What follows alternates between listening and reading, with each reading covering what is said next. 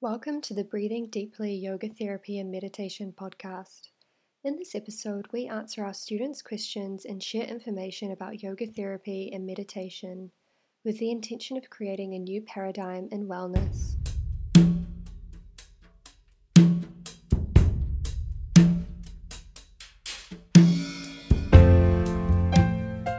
Today's episode is a recording taken directly from a live Q&A session with Breathing Deeply founder Brant Pasalakwa and students of our Yoga Therapy Foundations program. Our first question is, how did you get to where you are today with Breathing Deeply Yoga Therapy? I started with a guy named Mukunda Stiles, who was one of two people in the US that were like running around teaching yoga therapy, which makes me feel super old when I say that. I'm 50, but I feel like 300 when I say that. So there was just him and Phoenix Rising, which is like a totally different trip, like completely different than everybody else, basically.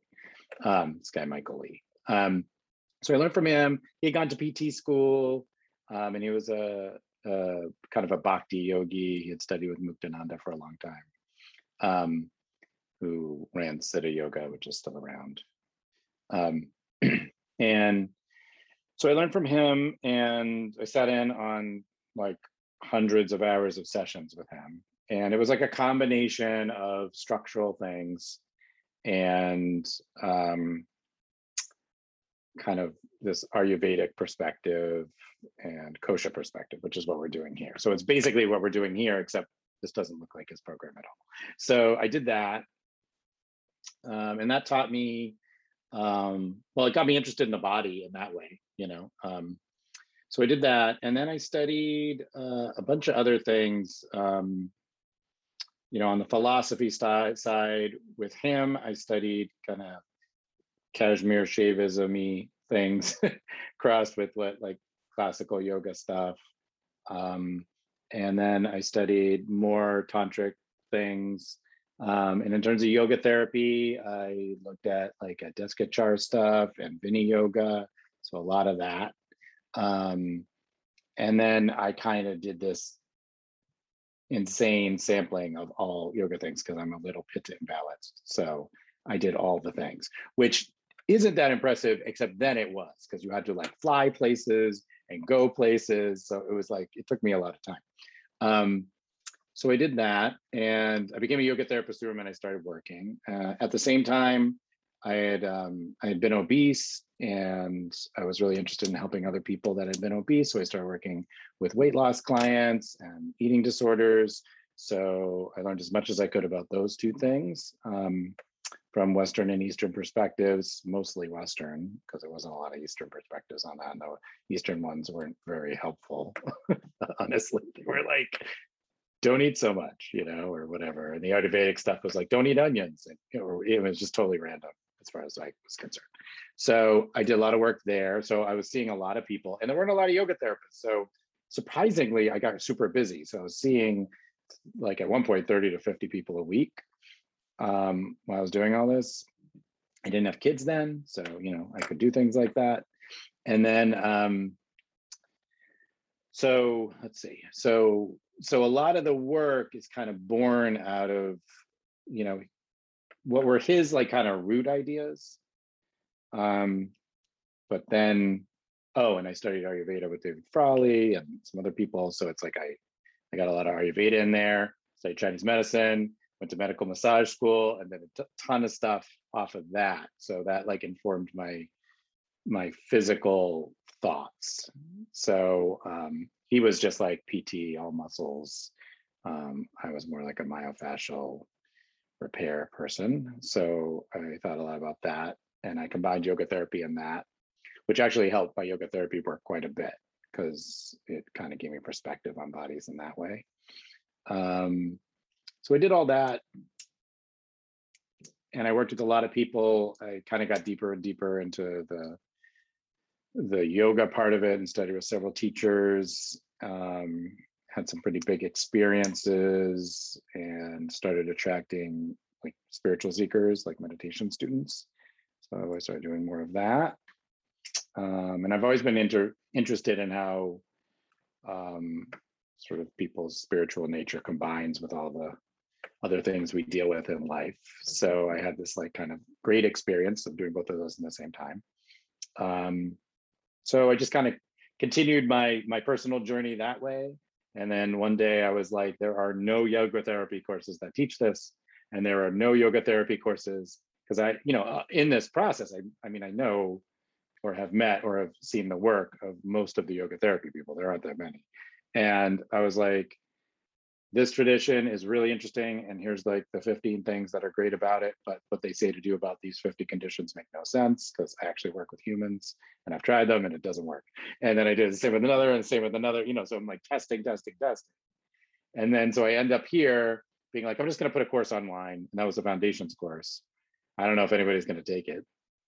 I had done this peaceful weight loss programs, and my wife is a yoga therapist too. And I was doing a lot of that work, seminars. So that was like my kind of outwardly focused thing. That was the only thing I did like kind of seminars on. I didn't teach people yoga therapy. I just kind of did it. But I learned a lot from that. And then I was like, this is weird. Maybe, I guess the long story short, this might help, is like I never really kind of intended, it's not like I went from the get-go, like, oh, I'm gonna be like the head of a school and a teacher and everybody's gonna know who I am. Like, I never cared about that. Before all that, I was a musician and I had done that. Like that was my mental state. I had a record label and I was like, everyone's gonna know who I am. I knew that world and I was like bored of it. So that was never my intention. I just liked doing the work and it helped me so much that I wanted to share it. And then, so I amalgamated all these things and I started this course. And really, the foundations course is like, here's some ideas, and you're going to have tons of access to me because really, you need to talk to somebody who has done this for a long time with lots and lots of people. And if you are in the advanced program, as we get into that in the practicum, anyone in that program knows it's like, we learn a bunch of things, and then you have real people.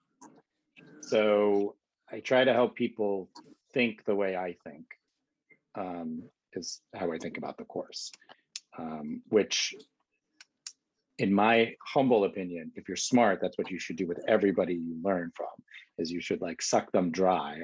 I've done the same thing of everything they know, and then you'll know everything they know, and then you can learn from someone else or whatever. But like, that's where this course like landed. It's like, yes, I never use that weird Iyengar thing, except in this exact instance. I don't like Iyengar. I don't do Iyengar. I object to half of the stuff they do.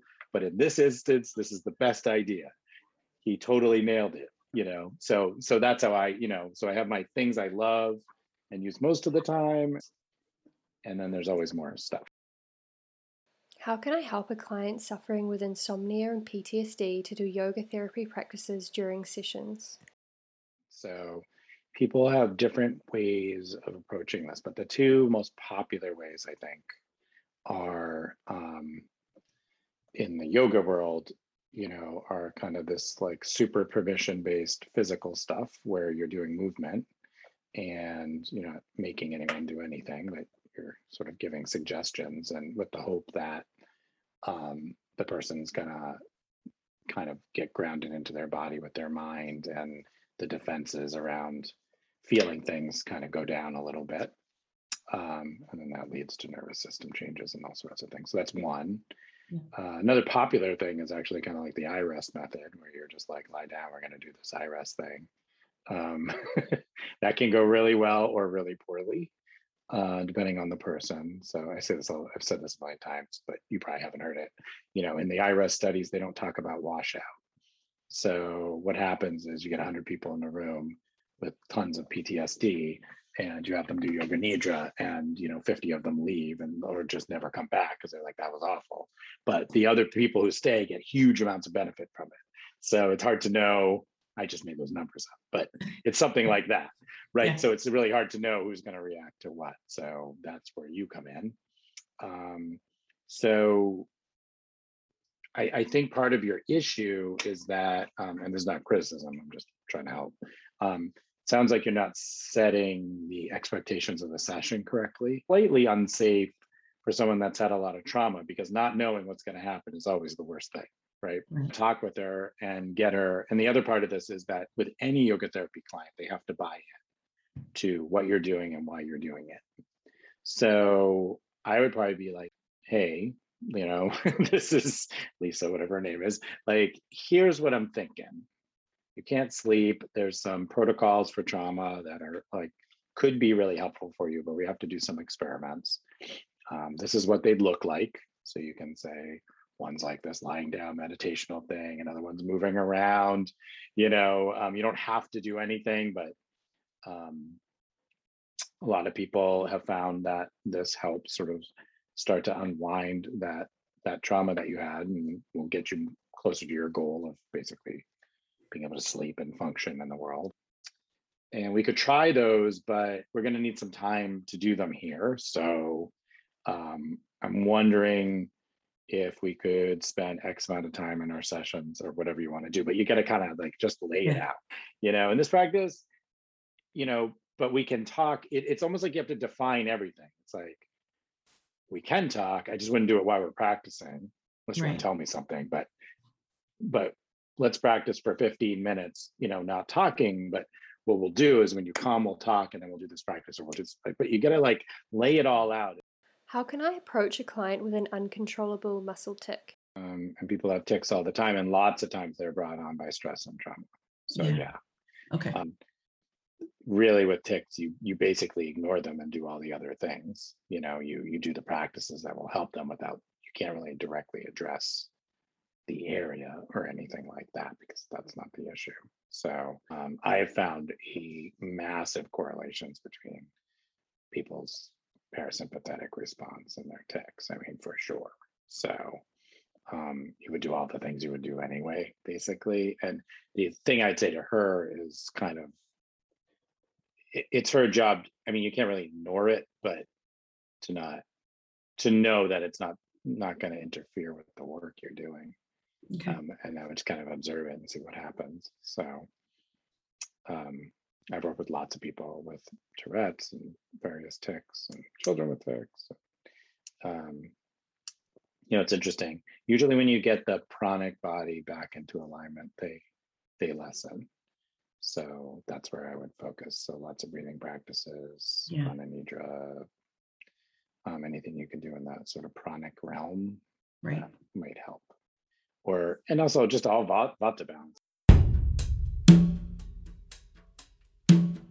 Thanks for listening to the Breathing Deeply Yoga Therapy and Meditation podcast. If you enjoyed this episode, please consider subscribing, leaving a positive review, and sharing it with friends. For more information about our yoga therapy and meditation trainings and programs, visit breathingdeeply.com.